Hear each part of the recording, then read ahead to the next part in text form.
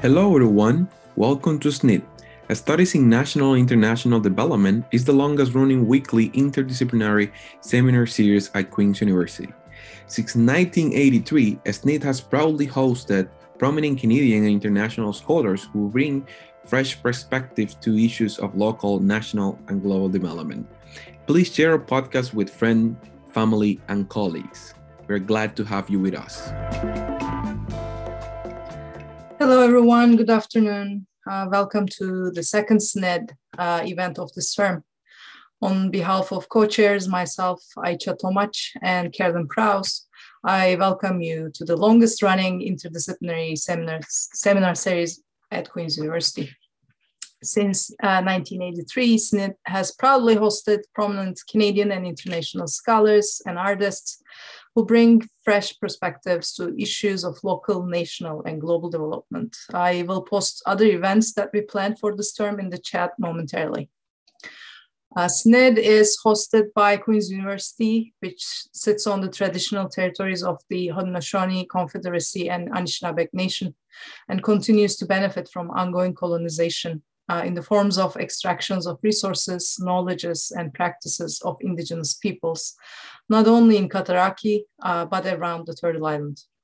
On behalf of SNID hosts who are settlers on this land, I would like to reiterate that SNID is committed to amplify the voices of scholars, activists, and artists who study, work, and create towards dismantling white supremacy and settler colonialism. Today's SNID session is a collaboration with Dr. Rebecca Hall, who will be introducing our speakers and facilitating the session. Dr. Rebecca Hall is an assistant professor in global development studies at Queen's. Her research explores resource extraction, feminist political economy, decolonization and settler colonialism, social reproduction, northern development, gender-based violence, labor and employment standards.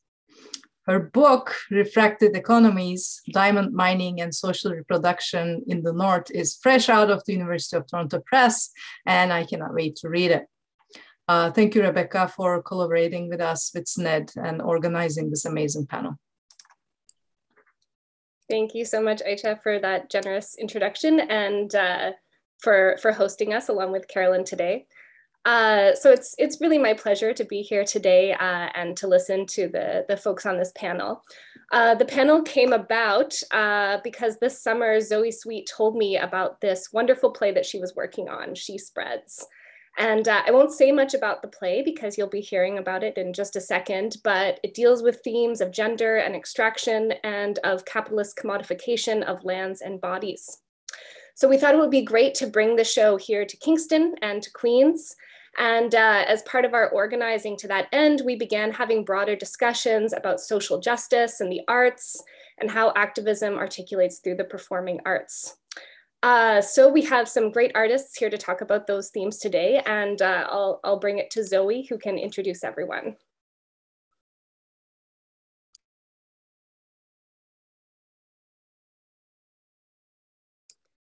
Oh, Zoe, I think you're on mute.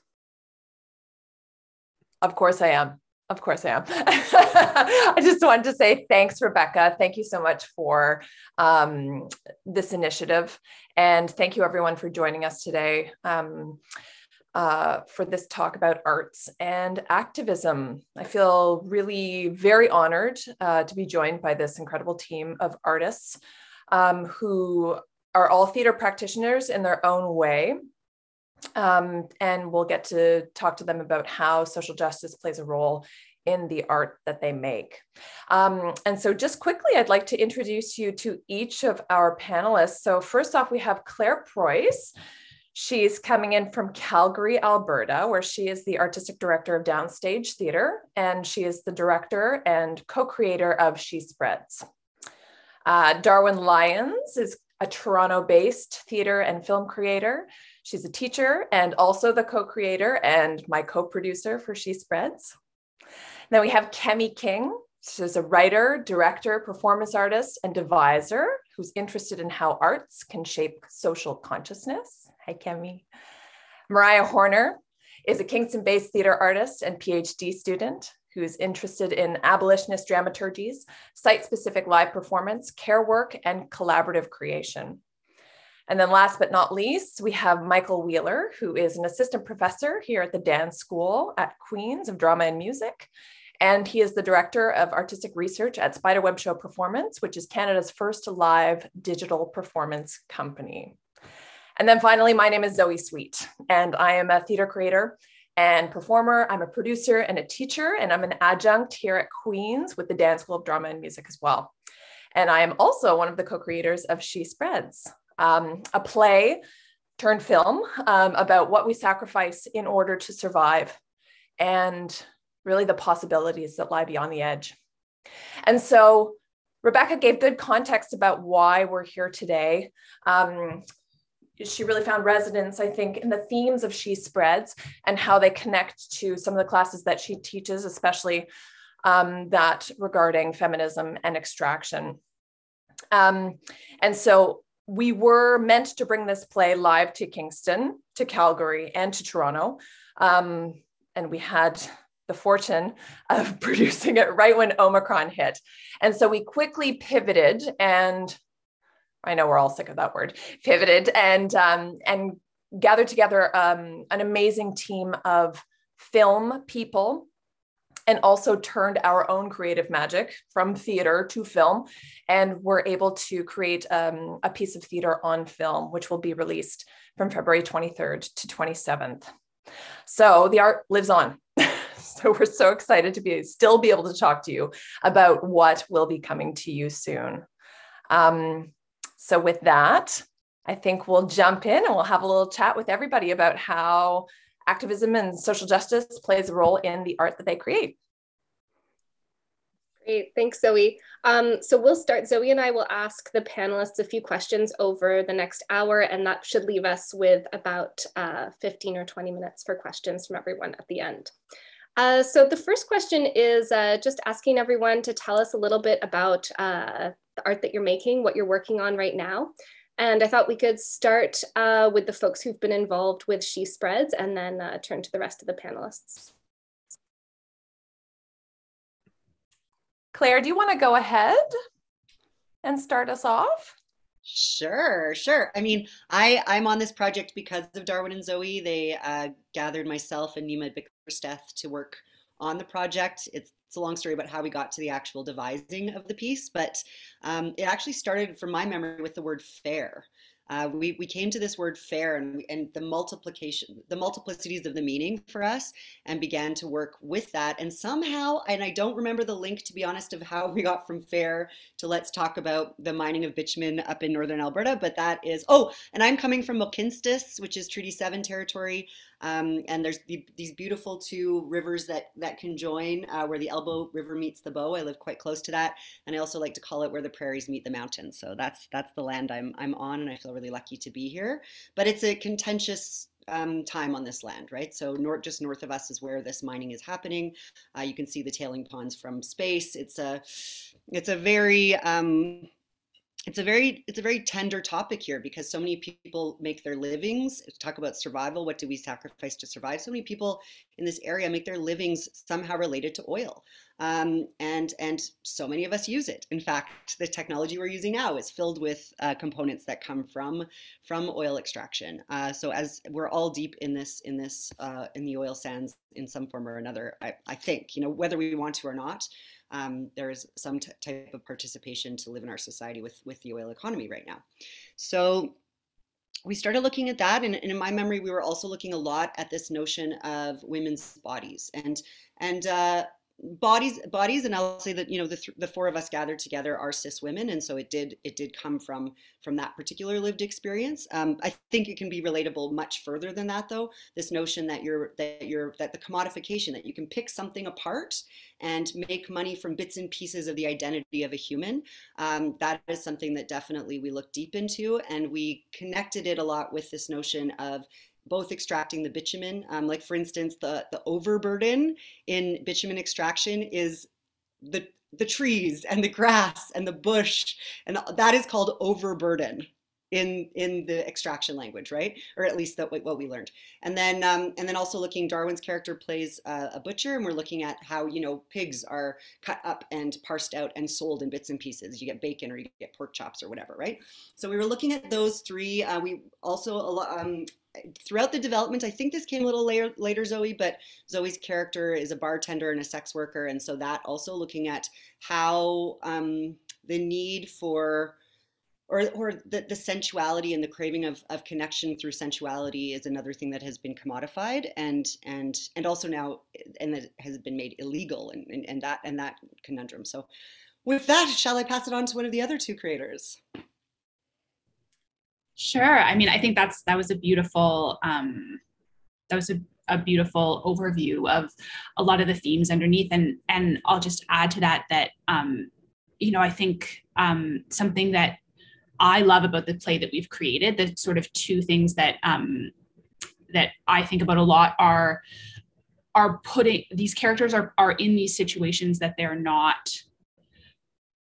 aren't allowing them to live their best, most fulfilled lives. They're in these situations that really are hurting their humanity.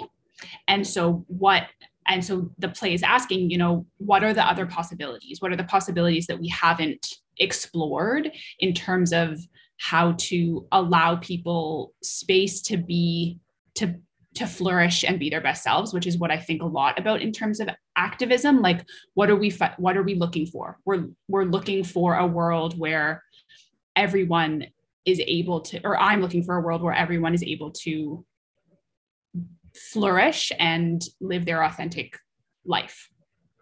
And so I think that's sort of the question that we're asking with these characters. And it gets a little magical, and it gets a little, you know, outside of what we see in naturalism.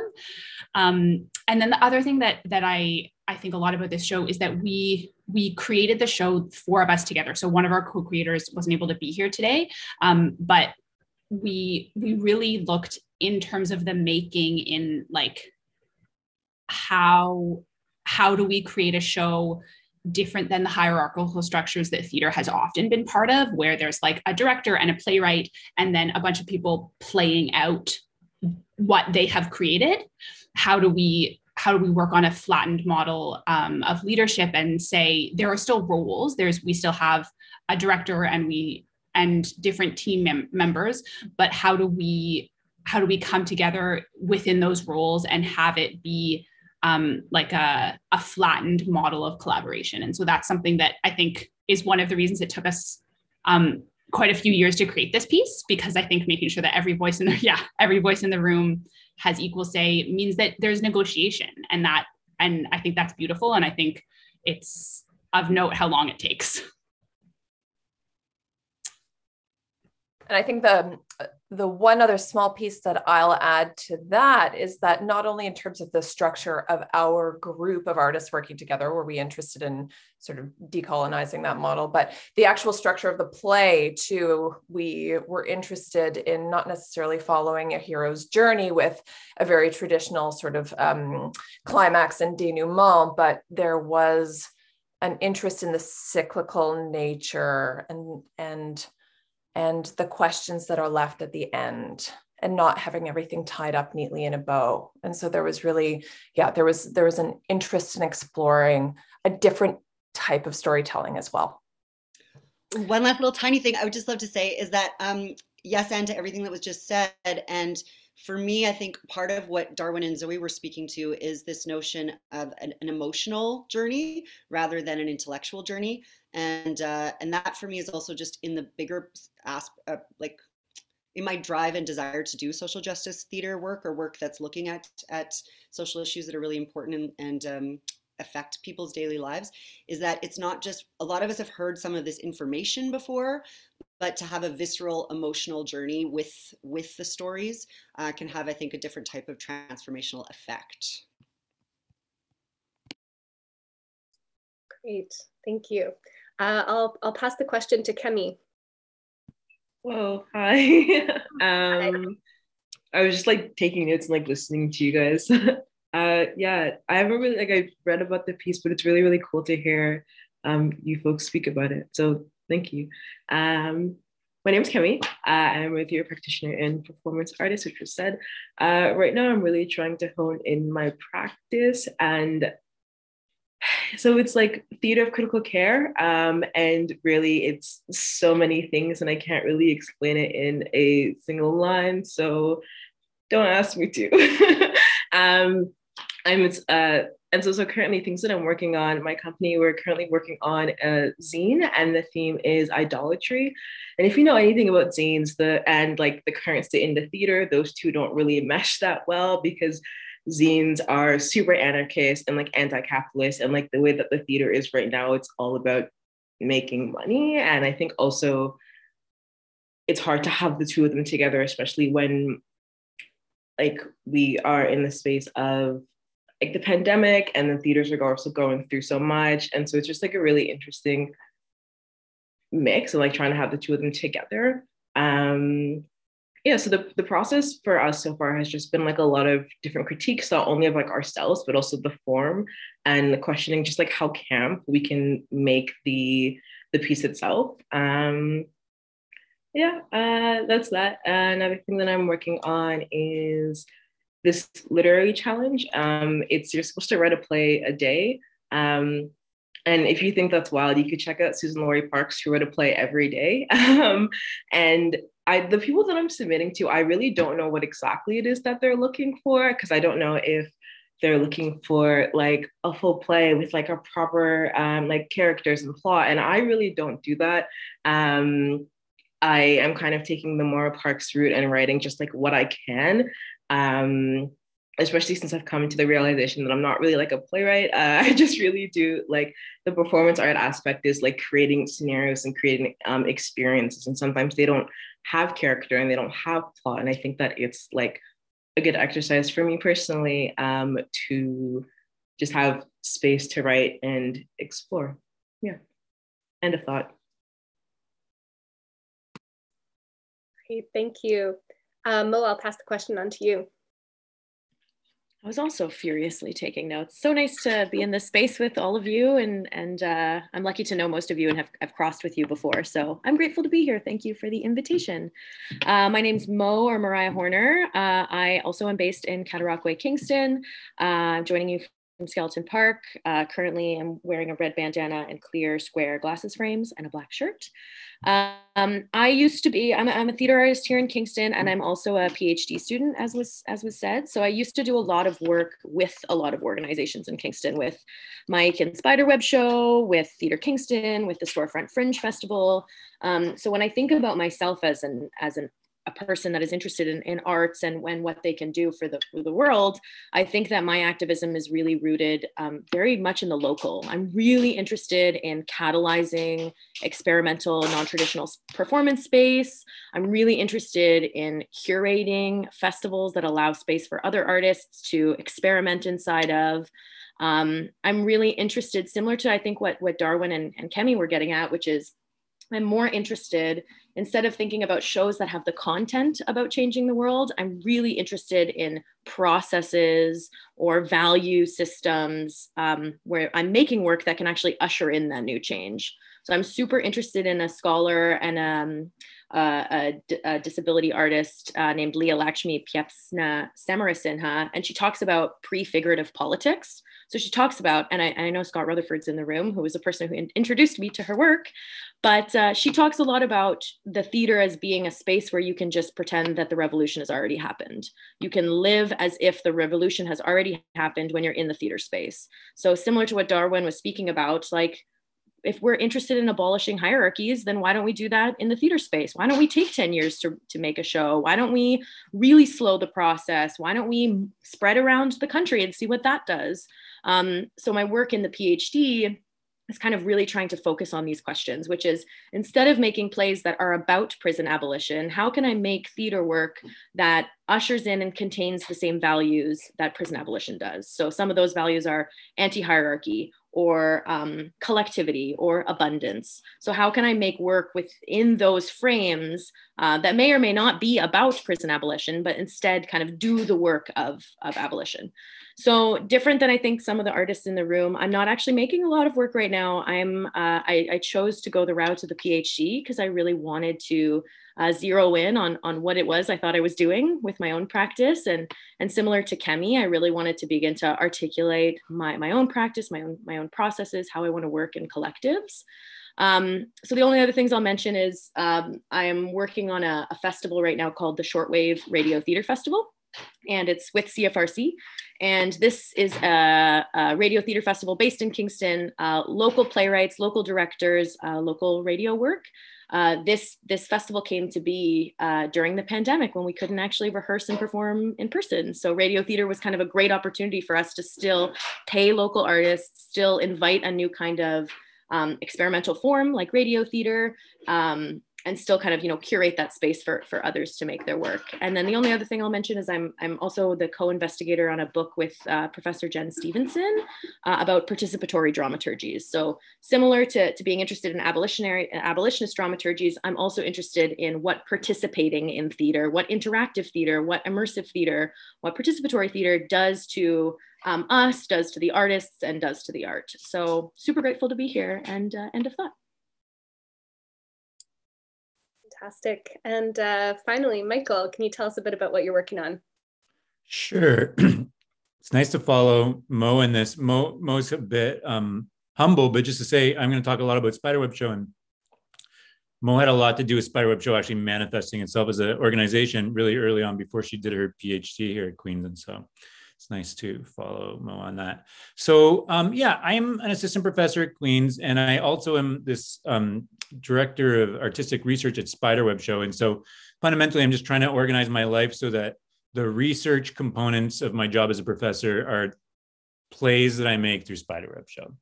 And so what I'm working on right now is actually something I worked on a really long time ago that I'm trying to put on in a new medium. So about 10 years ago, I directed a play called You Should Have Stayed Home, which was a one-person show about one person's experience at the G20 summit in Toronto that involved the largest mass arrest in the history of Canada. 1,200 people were arrested and put in a jail that was in the film studio on Eastern Avenue in Toronto, if you know Toronto. And, actually just quite recently, the Toronto Police settled a class action where they admitted that they violated everyone's human rights, and they said sorry. And just to say, I don't think people got a ton of money out of it, but for a long time, they kind of denied that it was wrong, but it's on the record now that everyone agrees that that was a terrible kind of miscarriage of charter rights violations. So we made a show that toured the country, which was a really cool show because one of the things was anybody who wanted could join the production and actually come on stage and have participate in on a water riot, which was an event that happened in the cage. And so it was cool because we toured this show, but also every city that we went to, we had these local people from the community who came and participated in the show for an evening to tell part of the story. And so I put that behind me about a decade ago. And when the pandemic started, I started trying to figure out, what's my research going to be at the university? And I was like, we can't do anything. My research will be nothing. And then I got a VR headset and I started looking into VR and kind of understanding what was compelling about VR right now. And I emerged with the kind of understanding that I think performance would be good in VR if it was just one person, because every time I saw examples of two people acting in VR, it felt really forced and weird, like Scooby-Doo, or I don't know, it just doesn't work yet. But that I went and saw a bunch of stand-up comedy acts in VR and they worked really well. The one person could deliver text and people keep their mics open, you could hear the laughter, and that there was that dynamic of live performance existed. And so then I was like, what show should I do in VR then, given that? And then You Should Have Stayed Home really came back to me. It's that's a one-person show. And also it's kind of built for interactivity. VR, people don't want to sit there for an hour and not do anything. It's a very immersive medium where people want to break things and press every button and see what it does. And so Right now, I literally spent the morning in rehearsals for that. We got some SSHRC funding and some funding from the Vision program at York University to essentially put this play on, and then write some peer-reviewed papers on what do you need to know if you're thinking about taking a play and putting it into VR. And the answer is a lot. That's all I'll say. Thanks, Michael. So some of you have answered this already, but if you have any additional thoughts, please feel free to jump in or to respond to other folks offering. So we're just curious about what your thoughts are on the relationship between activism and the arts. Where do you see it happening? Is it working? Is it not working? Just if you would like to expand on that thought. Does anybody want to, you can raise a hand if you like, or I'll just throw it out. Yeah, Claire, please. I mean, I feel so lucky. I think it's always been in my body. I was raised by, I was raised by hippie NDP vegetarians in southern Alberta. So, I mean, just right there, there were some interesting dichotomies from very young. But I hadn't consciously thought of getting into theater as an activist practice. And then, quite early on in my world, I mean, I began interacting with artists who were also very much had an activist mind, or at least they might not identify as activists per se necessarily, but were definitely questioning the status quo of how theater was made, who was making the theater, what stories were being shared. And so I think some of my earliest, long-term collaborators, folks like Yvette Nolan and Donna Michelle St. Bernard, Nina Lee Aikino, like that's just to name a few. And then a bit later on, Yolanda Bonnell. And I've had lots of experiences outside of that as well. But like, those folks taught me day by day and allowed me to be in those rooms where they were doing that. Yvette Nolan she was the artistic director of Native Earth Performing Arts over a decade ago. And I mean, she was activating these practices within the office, within administration, within rehearsals in a really tangible way. So I had the opportunity really young, like in my 20s, to begin to learn from these incredible matriarchs really in so many ways.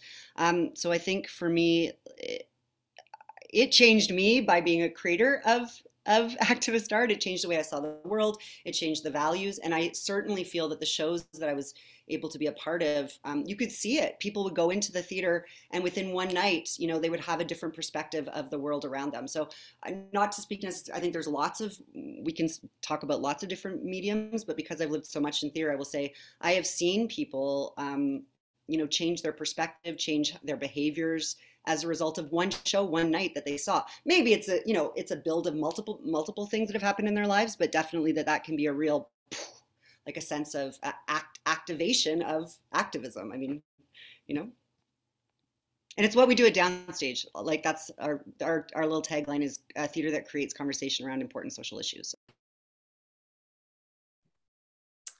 Amazing.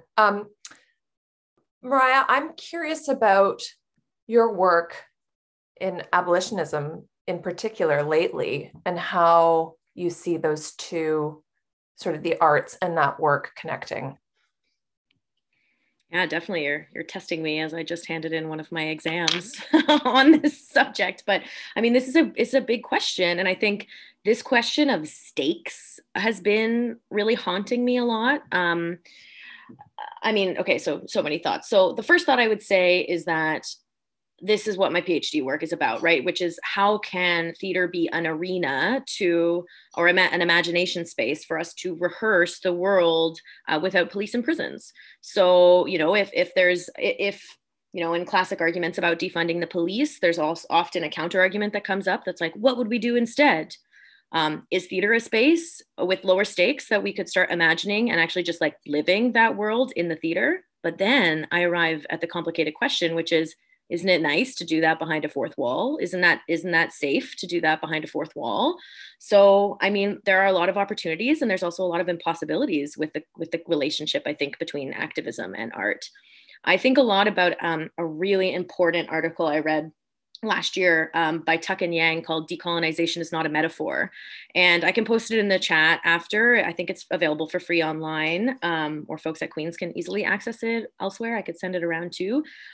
These scholars are writing about how decolonization as a concept has sometimes been co-opted by like EDI initiatives, right? Like decolonization as like as a methodology or as a perspective, whereas these scholars and a lot of other scholars and artists are like, okay, but decolonization is actually land back.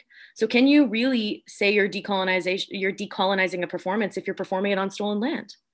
Like that's an extreme, but I think those are the questions that haunt me when I think about the relationship between these two things. And often it leads me down a rabbit hole, but I really think that piece is something that I think about a lot. End of thought.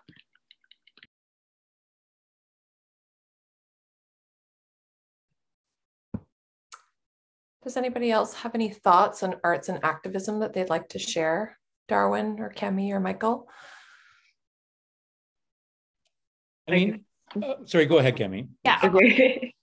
I was gonna kind of respond back to Moen about decolonization. I was in a lecture a couple of weeks ago about like decolonizing the body, and with this professor in the UK, and his name is Thomas Talwa Persetto.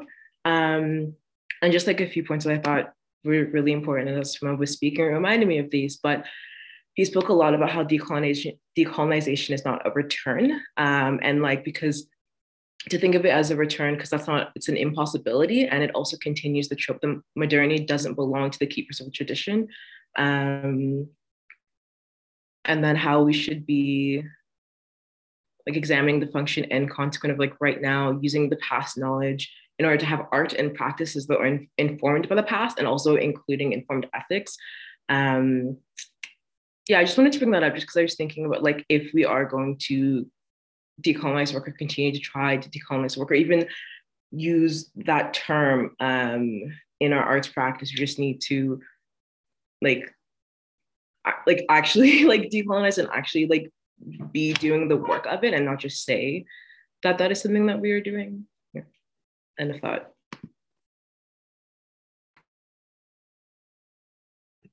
Darwin, I think you were going to speak. Yeah. Yeah.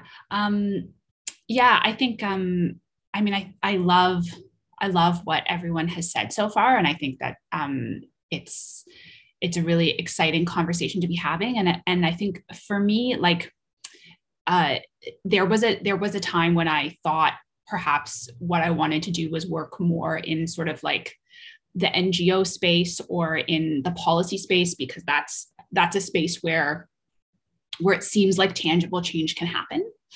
And I think what keeps me in the artistic space is that, like, similarly to what Claire was saying, I think art has a really magical ability to change minds. Like, it's one thing if there's policies in place that there's like a large portion of people that don't agree with those policies.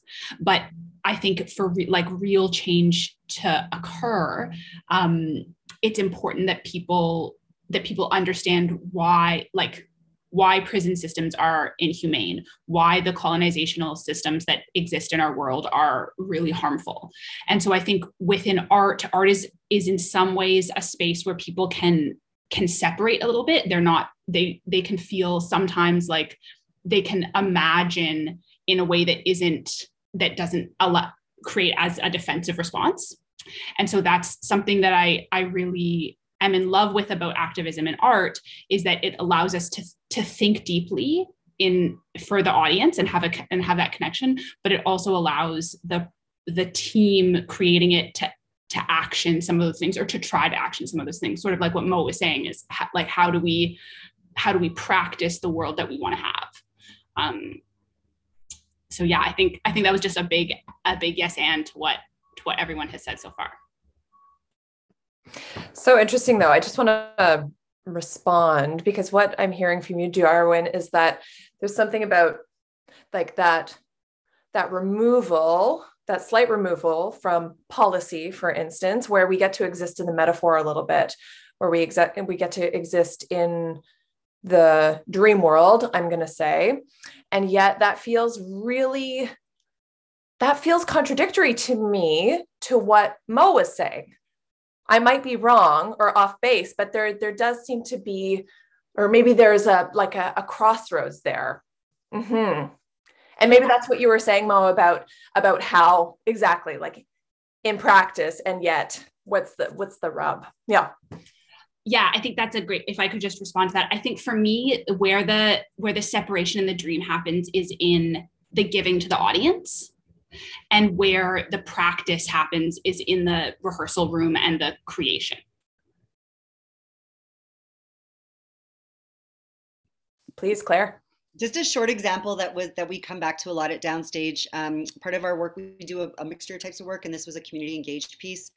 There were supervised consumption services that were located in sort of a downtown neighborhood, like residential mixed neighborhood that was getting a lot of press. And we had folks come who are like have lived experience with the supervised consumption services who came to Downstage and said, hey, we want to make a piece of theater about this.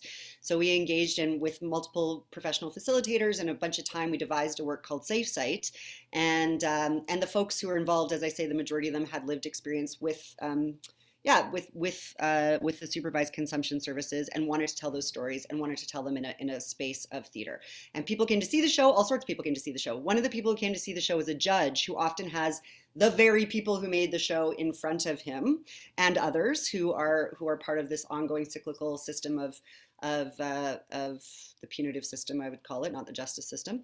And he came to us afterwards, like so emotional, saying, I'm so thankful I came to see the show. There's no way I could look at any of these people in the same way again. I've heard stories that would never have come to me otherwise. They have been humanized to me in a way that has transformed how I will make judgments in the future. And that kind of experience is just one of many, I think, of the type of thing where you go, okay, like that feels really tangible. But I would also bring up in this notion of how we're creating this kind of justice work, two things that come up a lot at Downstage. Obviously money for these kinds of extended things. How do we actually change the structures within which we make theater? The other one is care of the artists sharing these stories, often re-traumatizing their bodies and being put into spaces where they are in front of people who don't have similar lived experience to them, they're asking to kind of teach and share that emotional journey. So those are two things that come up a lot. And how do we care not only for audiences in this work, but how do we care for the people making the art? Because it's not the same kind of theater that was made even 30, 40 years ago in such a mass way. And things like Canadian Actors Equity Association and stuff, they just don't honor like the full breadth of what we need to do to care for folks.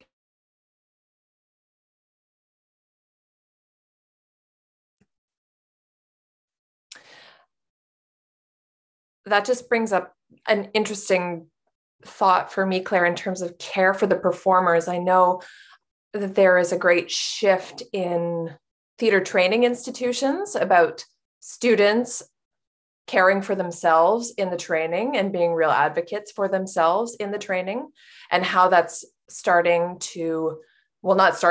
it's really rubbing against old systems of training. And there's a real, I would say that there is a real standoff happening between the institution that is trying to train people to be good actors and the care that the young actors have to take of themselves. Anyways, I feel like that just feeds into how we care for our performers. Thank you. Michael, do you want to say anything else, or should we move on to our next question? It's okay, move on. I'm just learning right now. Thank you. I just have one more thing to add. I went once to this panel. It was run through Canadian Theatre, CATR, and it was Kevin Loring speaking, who's the artistic director of the Indigenous department at the NAC. And this panel happened maybe last summer, and he talked about, the fact that he walked into that position and then the pandemic happened. So there wasn't really, like, he had a whole year of programming planned. There was a full programming gamut that happened. And in the panel talk he gave, he asked these questions where he was like, is the need for me and my community right now to make a play? Maybe not. And he had this whole beautiful panel where he was like, maybe actually we'll reallocate those resources and like just send money, or like just provide like labor, or it was really this kind of like understanding of exactly all the things that like Darwin and Claire and Zoe and Kemi and Mike are talking about, which is like not just focusing on the content of what we're doing as the mechanism behind making change. And I think that's a great, like, I loved listening to Kevin Loring talk about that, because I think it's like a really, it's like quite humbling, I think, for someone to arrive into a leadership position and then to be like, wait, should I be using this leadership in this way, or should I do it this way? So I'm really grateful, I think, for this moment and leaders like Kevin Loring, who are like really digging deep and asking that question in unimaginable circumstances. I'm going to try to find that panel too, and I can link it in the chat. End of thought. Thanks, Mo. That brings us really nicely into the last question that we have for you. And in this one, Zoe and I really wanted to think about social justice and commitments to activism in the everyday, the ways in which these commitments might inform your process, how you collaborate, the sorts of work that you choose to do or don't choose to do, and anything else in relation to just how you organize yourselves as artists. So I'll put it out to all of you and just go ahead and speak if you have something to say. This is a kind of personal answer, which I don't think you can extrapolate a lot from it, but when I started being a theater artist, I was not political at all. And I think it has something to do with being trained mostly by Russians who had lived under the communist regime, and kind of an ethos that they had, that kind of political ideas were like bad ideas the state would make you have in your theater. So I had to kind of get like free of those teachers to kind of consider political content. I was actually like, it took me a long time for the penny to drop, like longer than it should, because for a long time, my rent job while I was being this artist was doing all sorts of activist things and working for political parties and knocking on doors and doing like activist work, but then like going to the theater and like remounting Eugene Onegin. And it's like, there was a gap. And then I had a really awesome experience with an organization called Department of Culture, which was essentially like artists across Canada that came together in the 2008 federal election, which was not largely, but one of the major issues of that election was that Harper wanted to cut the arts. And there's a kind of famous quote from that election that ordinary Canadians don't care about the arts. And so Canadian artists kind of came together to form their own Department of Culture because Harper didn't want one. We use the internet so effectively to organize and put on like the same play in like 7 cities across Canada at the same time, or like have hashtags that were national hashtags that everyone could use so they would trend nationally. And we had a lot of different artists that were involved in that movement. And I kind of came just out of that in 2008. And I was just like, oh, this is so much more exciting and so much more vibrant. And like when people were in the rooms to see those things, they weren't just there like to entertain, but also like to attend and be part of activism and also be part of resistance. There's like multiple kind of reasons for people to attend those Department of Culture events. I just couldn't go back. And so actually I never said like from now on, but actually since 2008, I really haven't done a show that doesn't have some activist content and some internet connection, because it just got a lot better when I started doing that. End of thought.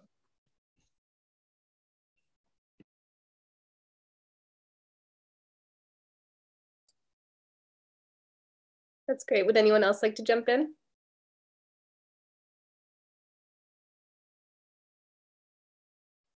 Because there's a lot of smart people know about political science here, I feel like I should add one other thing, which is to say, in terms of that election, the Anglophone artists did not really impact the election. It was all Francophone artists, because in the minds of Quebecers, culture is a different question. It's about identity. And so ordinary Canadians don't care about the arts in Quebec, means like we don't care about French-speaking people, like short form for that. And so there's lots of polling that shows that like that really hurt the Conservatives in Quebec.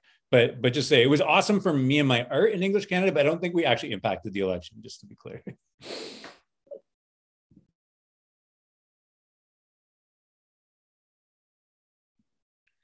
I was going to kind response to Michael, but also switching gears from this question. So feel free to like not respond and continue with this particular question. But just as Michael was speaking, I was thinking about how for a really long time, I thought that the people who like were going to see activist shows were folks who were actively activists, like usually when you're like all in this space and it's great and everyone feels good. And so for a long time, I was wondering like, how do you get the people who don't have similar mindsets as you into these spaces? Because it's like, if we want this change to happen, aren't they the people who need to be seeing this content? And then I thought a little bit about Cliff Cardinal's piece. As You Like It, I don't know, the Shakespeare one. And it's like, and the ability there to lure folks into a space and then talk about something they weren't necessarily expecting. But even with that one, I wonder how much of I wonder about the audience reaction and then how long it lasts, because I think that you can be confronted with an idea and be like, oh, I'm gonna do this thing tomorrow. Like maybe I should change this and then but like how long do we as audience members who aren't already immersed in this particular world, how long do we actually stay doing the work? You know, and I think that that's a question that I have, because how do we get people to care about people because we're just people rather than like having to like, I don't know, I'm just wondering about how long can the impact be had like post like the moment of the show, you know, and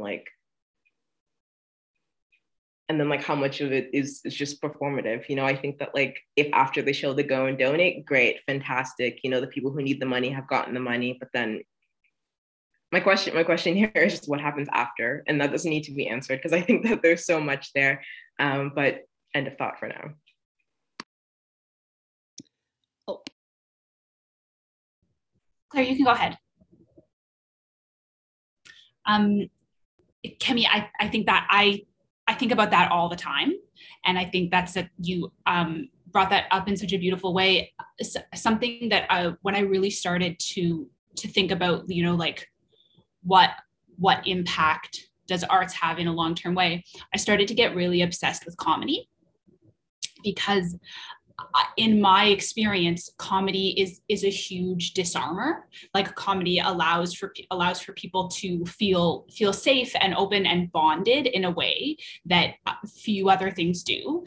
And I think about like I almost every day think about the stand-up special on Netflix, Nanette, where she deconstructs what is problematic about how jokes, specifically stand-up jokes, are for anybody who's making fun of themselves when they're in an oppressed body.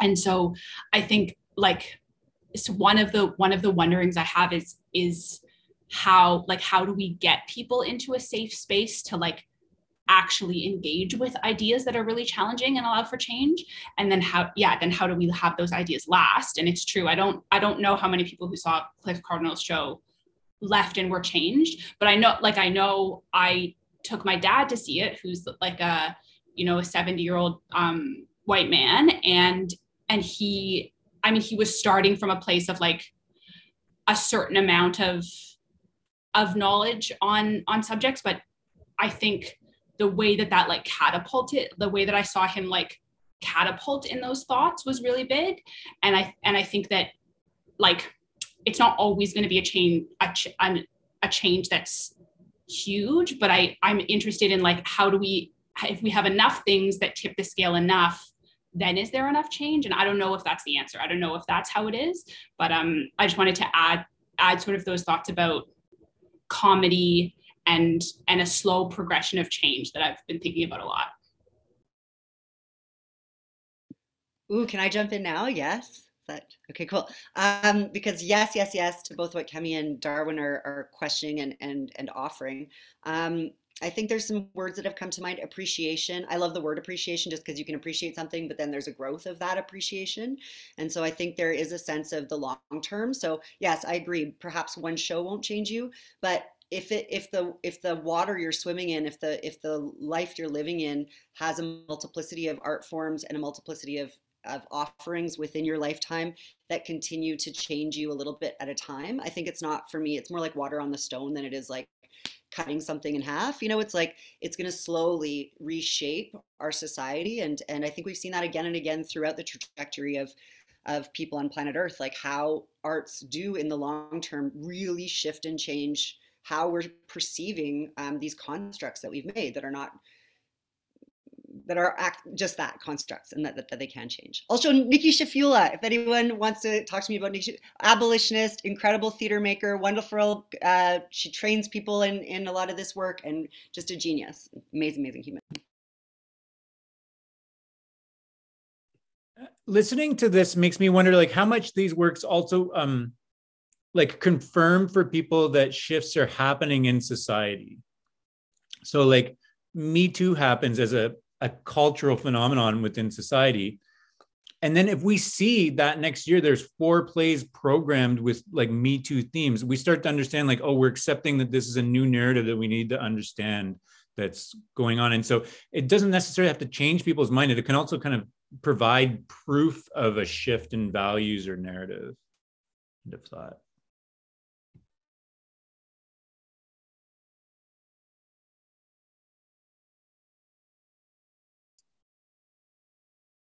Yeah, that's great. Well, we are almost at the hour, so I just wondered if any of you would like to say anything else before we turn to questions.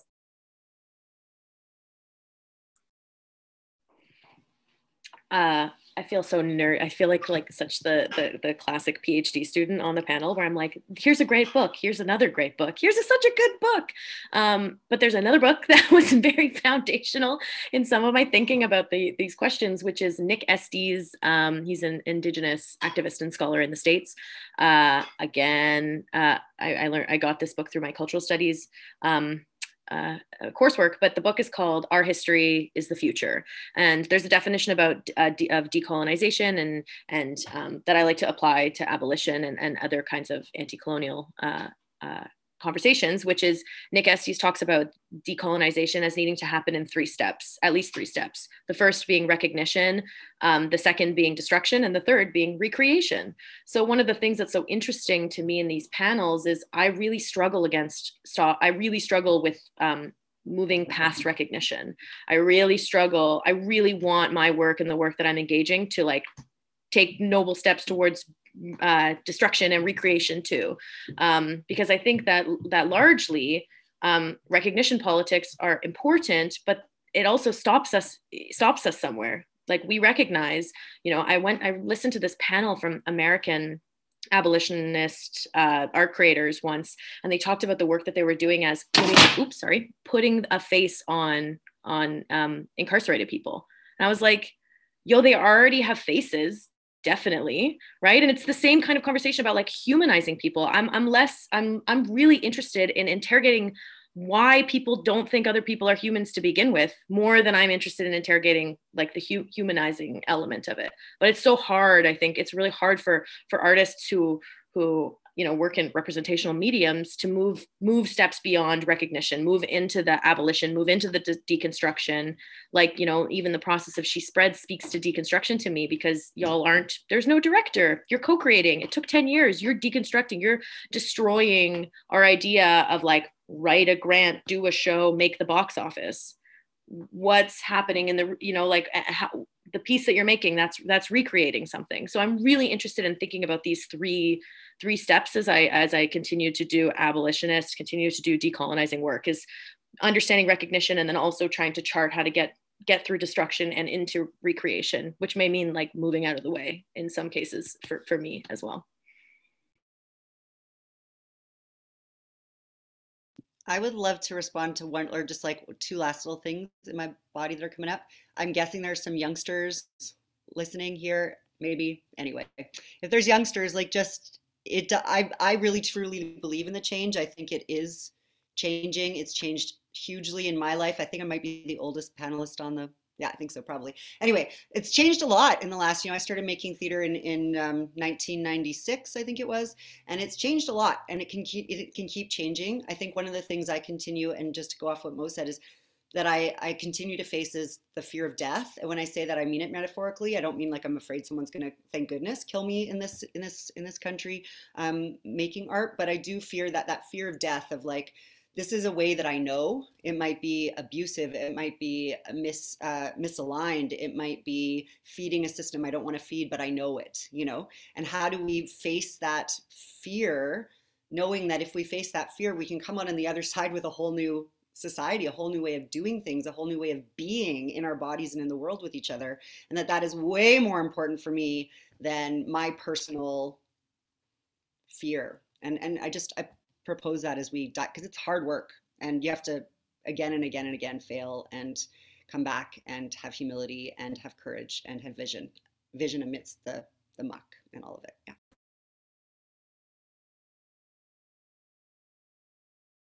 Well, I think those are some really beautiful words to pause upon. So why don't we turn to the audience, and we'll stop asking the questions that Zoe and I put together and allow you to ask some questions.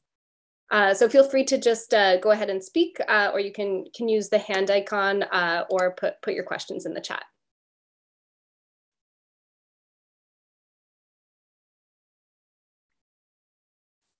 Actually, just while we're waiting for questions, I wondered if someone from She Spreads can tell us a little bit about how we can all watch this show.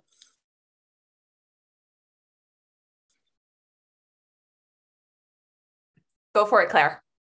Oh no, I think because it depends. For you, do the Queen's thing. I'll find the chat, and then I'll make my little addendum to the link. Just you go for it. Great. So She Spreads will be available online from February 23rd to the 27th through downstage.ca or shespreads.com.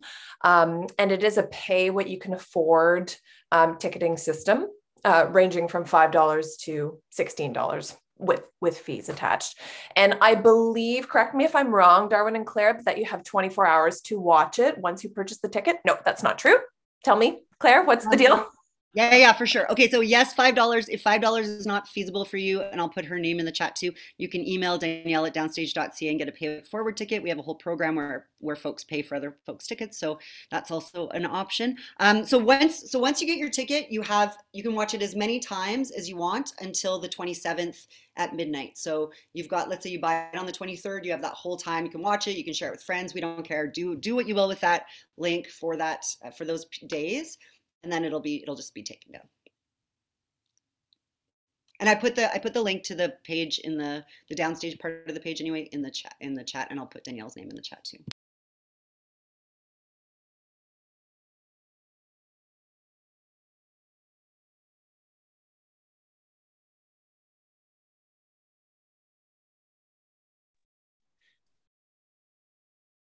Yeah, Tony.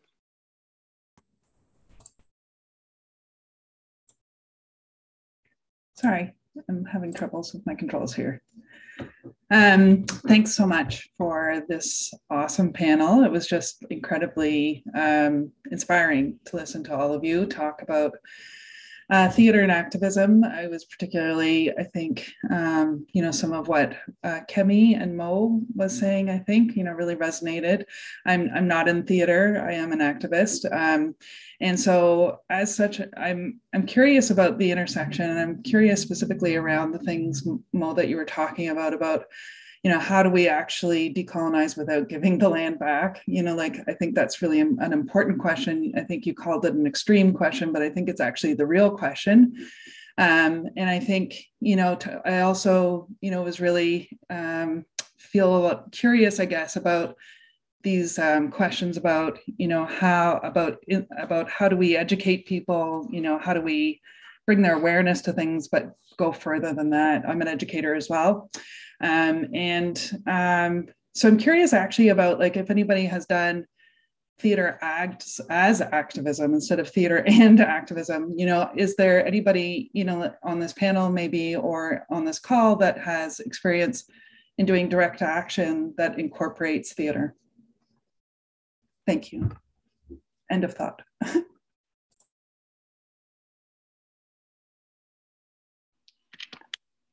Yeah, I can speak to this. Thanks, Tony. Nice to meet you. I'm going to put my email in the chat also, because I would love to talk to anybody who wants to keep these kinds of conversations going. One example, I worked on a piece once. It was at the Grad Club, and I worked with Tracy Guptill, who is also a PhD student in cultural studies, Kay Kenny, who's a dancer in town, Liam Bidmead, and we worked on the show about the Grad Club. And the piece was like a site-specific piece about activism. There was an activist in the piece, and she was young, and she was frustrated about how she could do something more. And one of the ways that we were interested in kind of decolonizing the structure of that show is, everybody knows, it's a practice right now to have land acknowledgements at the beginning of the piece. You do your land acknowledgement, and then the land acknowledgement is done, and then you move on with Hamlet.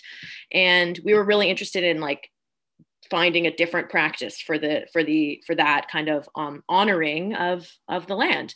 So Tracy Guptill, brilliant writer, brilliant thinker, brilliant activist, wrote a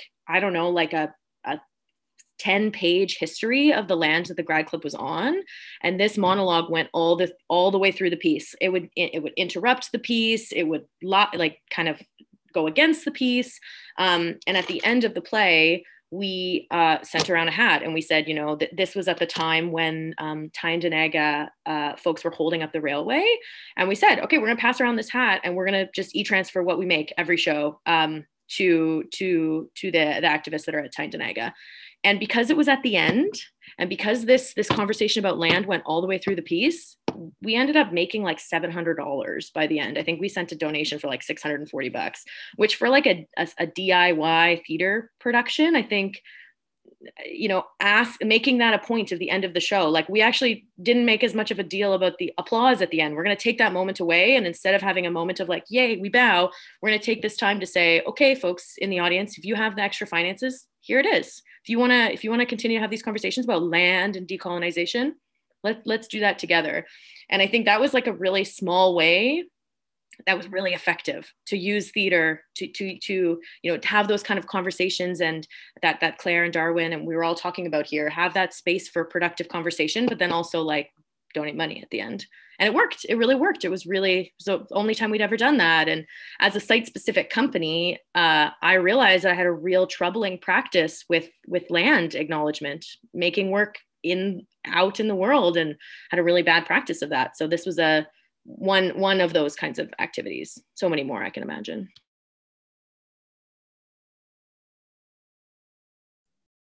Thanks, Mo. I was actually at that show, and to me, that's such a great example of the integration of the activist intent and the nature of the art, because that was such an immersive show. You had the audience right in the show. We were sitting at the tables surrounded by the artists. And so I think that the ways in which you approached the land acknowledgement was especially effective because we felt so much more a part of what you were doing. So that was fantastic. Would anyone else like to respond to what Mo said or to Tony's question? Or are there any other questions? I have a thought about Tony's question, which is, I was really thinking hard about it. I don't think that I distinguish between activist art and art about activism, like as a practice.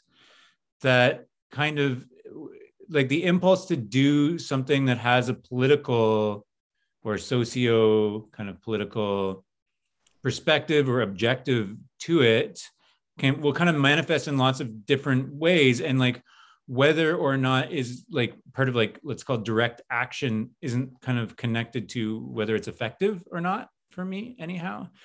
And I guess like just to pull this out as theoretical and talk about a specific example, one show that we tried to do, we tried to emulate a piece of theater that was in the style of a living newspaper, which is a very specific aesthetic associated with political performances that happened in the early Depression, kind of the only time the US federal government ever funded not-for-profit political theater through the funding of these living newspapers that go on like in the Lower East Side, and like everyone would do like they do a play about like how tenement houses burn down, and then at the end of it, for it to be a living newspaper, then you have to have a debate with the audience and the performers about like what should be done to solve this social issue that we have now performed for you.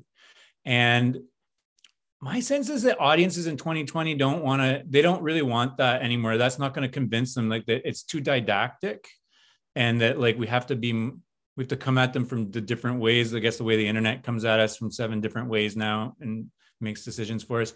But that for it to be in activism doesn't make it more activist, I guess is what I'm trying to say. I guess when I heard Tony's question, the piece that really jumped to mind for me was this piece we did as part of ArcFest, which no longer exists, but it's in Toronto, and it was happening in Parkdale. And we did a piece called One Block in Parkdale, where we worked with the Parkdale Public Library and the city as well to have a half-an-hour piece that had 4 performance art areas throughout the one block in Parkdale. And it was definitely, we lied to people. So some people knew they were coming to see a show because they'd found out through the arts community or whatever. And then I would say the majority, and I know that because I was Brandy. I was Brandy, and I was standing in front of the library, and we were offering free tours, courtesy of the library, and they knew we were doing this. We were going to lie to people, and we were taking you on a tour of Parkdale, and I had a whole script that was all about these different historical parts of Parkdale. But what we were really looking at was the gentrification of Parkdale and how people were being displaced in inordinate amounts. And so the 4 performance art pieces got more and more obviously performance art. The first one, you kind of think you're just seeing a woman have a crisis on the street. You continue on, and they were all really well researched and really honoring the folks that were suffering. And some of the people in the piece also had lived experiences of being displaced in Parkdale. And by the end of it, people were just like, you could feel that I think there was only 2 or 3 in all the tours we did over the week that left. People stayed even though they realized, oh, I've been lied to and this is not actually what's happening. But by the end of it, you could really feel a lot of questions, there was a lot of crying because there were people that that were in those groups of audience members who were actively displacing the folks that we were talking about in the piece.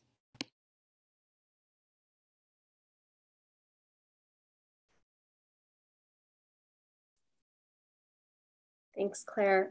Nikki, I see you have your hand up there.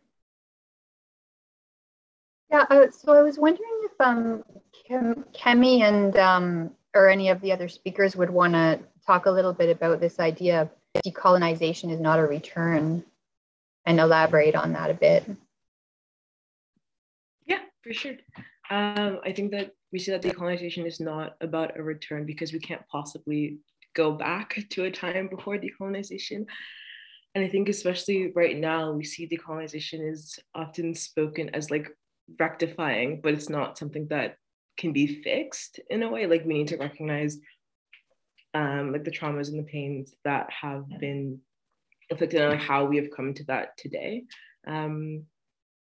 Yeah, so then I think really about like changing our mindsets to have decolonization as a process that is informed by, especially by folks who have been colonized. Yeah, and if that does that help? Yeah, that's great. Thank you so much.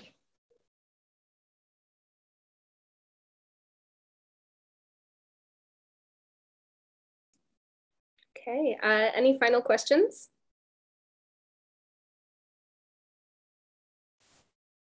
Sounds so serious. Any final questions? Any further questions, I should say. Lilith, yeah.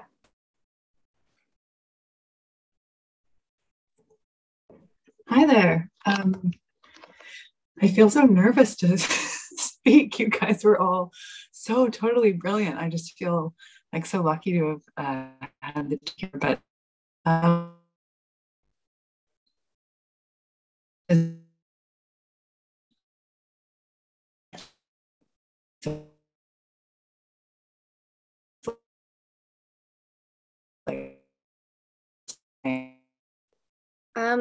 Lilith, I don't know if you can hear me, but we can't really hear you. I wonder, do you want to try turning off your camera or writing your question in the chat?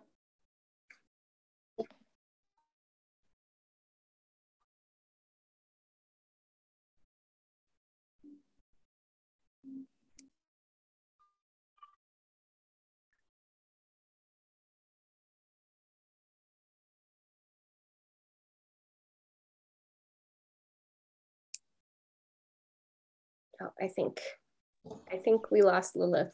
I did get lost. Oh, there she is. I'm back with no video if I still have a chance. And if this doesn't work, I'll try the chat. My own background is more from the experiential and transformative education side of things, and specifically looking at place-based education. And so, yeah, I guess my question, like the arc, temporally, the arc is so much different and longer when you're looking at most educational experiences. And I got so curious about the mentions about care work and ongoing care, of course, of the performance, but also the audience members. And I'm curious to know more, if the simplified arc of one's transformation, let's say an audience member, is something where there's a disruptive experience, and maybe it's even supported by a safe space or a cohort sort of a experience during the performance. And then maybe sort of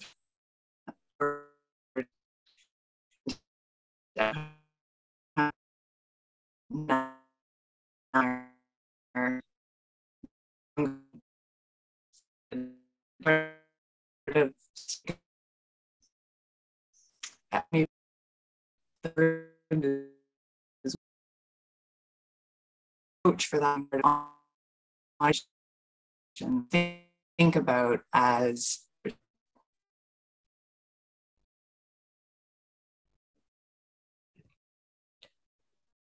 Lilith, so sorry, we've lost you again. But does anybody want to respond to maybe the first part of Lilith's statement or question about care and the audience?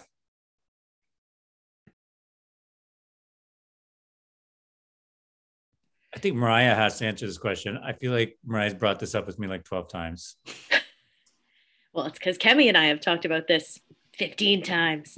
The one thing I was going to offer is, I think like care obviously is an ongoing practice. I think, Lilith, you're on the money. If we had longer time for a longer arc, I think of course that would change how we can care about our audiences. But I guess the one thing I wanted to offer into this space about care is something that I learned from another artist I met through Spiderweb Show, which is JD Derbyshire.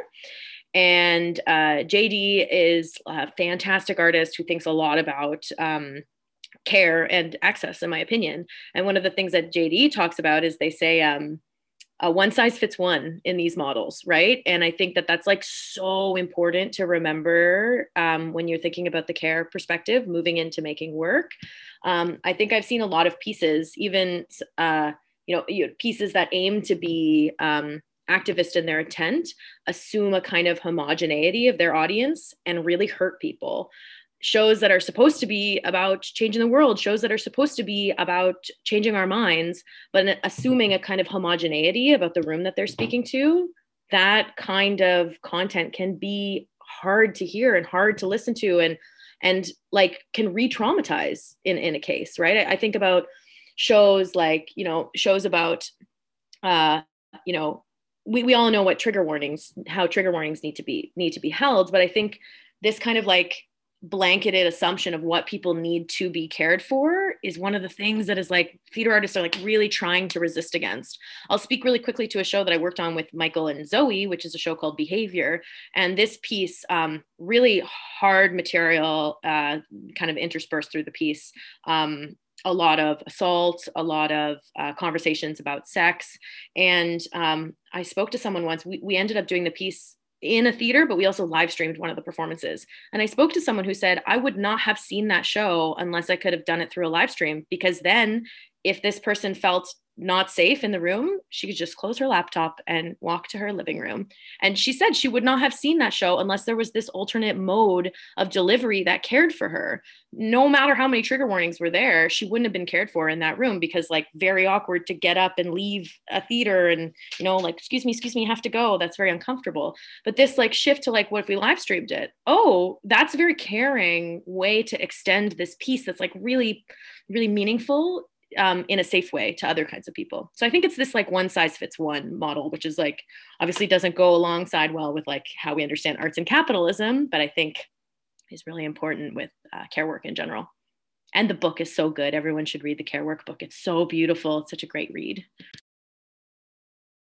I just want to jump on that to say that Mo finished with the point that I was going to make about one size fits one, which is like it's an intensely anti-capitalist idea. Like the only way you make any money off art is figuring out how to kind of iterate the same thing over and over again to a point where like you can start to make a profit.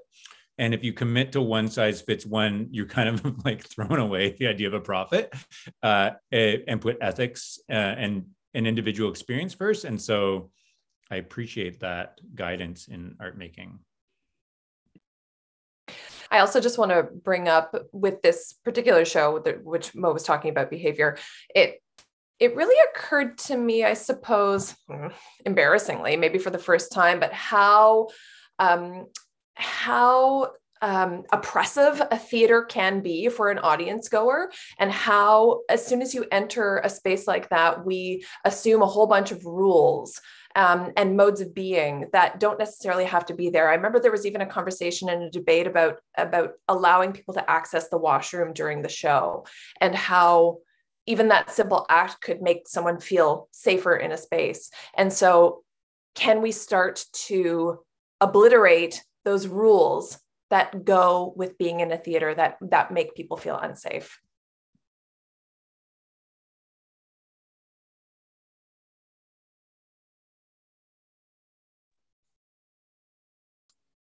Is it Daron? Did you have a question? Yeah, I'm the coordinator for SNID. I should be helping you, making things more complicated. But as you were all talking, I was thinking about something not necessarily related to my work, but something that has to be a lot in the way in which intellectually I engage with academia, and that comes from sort of my area in the work. I'm connected to in Latin America, definitely. I don't think I'm exaggerating when I said that most of the revolution happened through artistic movements, like artistic revolution, and like the term like artivism is a term that people use the most there, and how important those movements were to change those places. And I'm thinking like all over from like Chile in Milton Jara to what's recently happening in Cuba, and even like during the 80s and 90s, the Latin American boom of writing, it was all about imagining the world differently. The difference that I see with that moment, with what I think for what you're trying to convey here is happening in Canada, is the way in which in Latin America particularly, those forms of art became the predominant ways of art. And with that, society overall was imagining a new society, right? So I think my question is, in Canada right now, the kind of art, this kind of theater that you are engaging with, that you are doing, what is its place in social like entertaining based culture, right? In social like entertaining based, I don't want to say meaningless entertaining. It's not meaningless at any point, but like in social like entertaining based culture, what is the role of the stuff you do? Because I agree with all that you have been saying about the importance of what you do. How do people engage with what you do? What role do you play in social and marketized, commercialized a scene that we're living?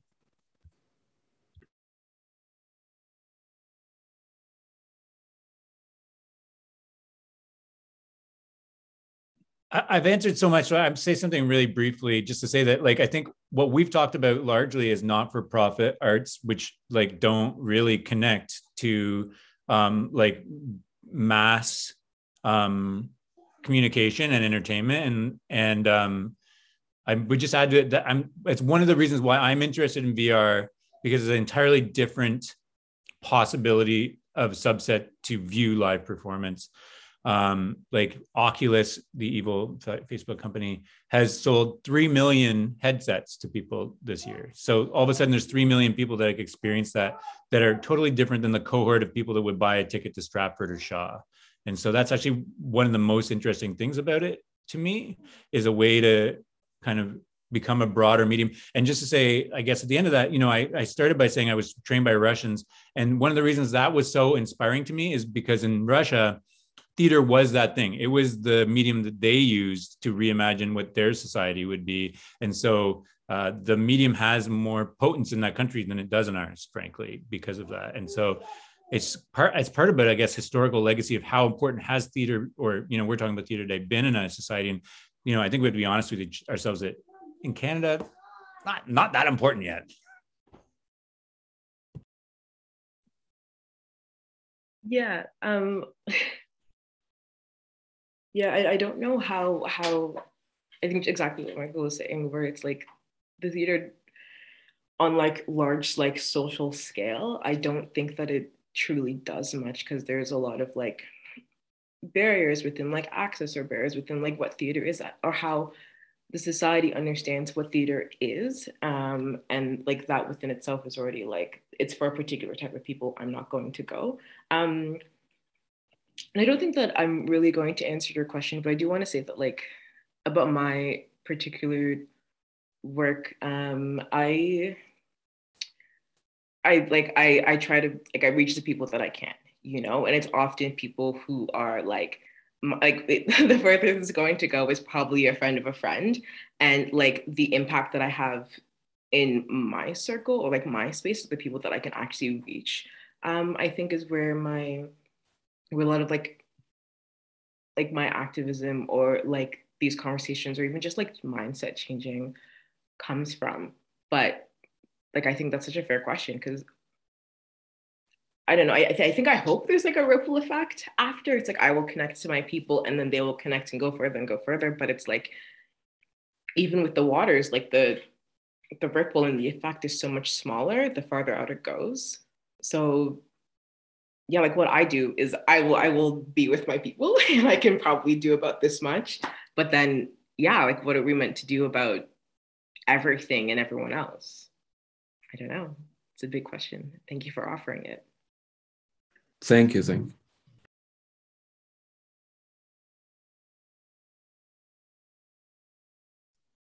Okay, well, am I right, Carolyn and Aicha, that we're at our time here? All right, well, to me, this is a really actually lovely place to end. So I just want to say thank you so much to Dairon and Carolyn and Aicha for hosting us, and also to Zoe for putting this panel together. Zoe, did you want to say anything to close us off? Oh, just thank you. Thank you all so much, to those who came and listened, to those who will listen in the future, and to those who joined us. Thank you. And of course, thank you so much to the panelists. I've learned so much, and yeah, it's been a wonderful afternoon. Thank you for listening to this podcast produced at CFRC 101.9 FM at Queen's University, situated on the traditional territory of the Anishinaabe and Haudenosaunee peoples, and brought to you by the generous support of the Faculty of Engineering and Applied Science.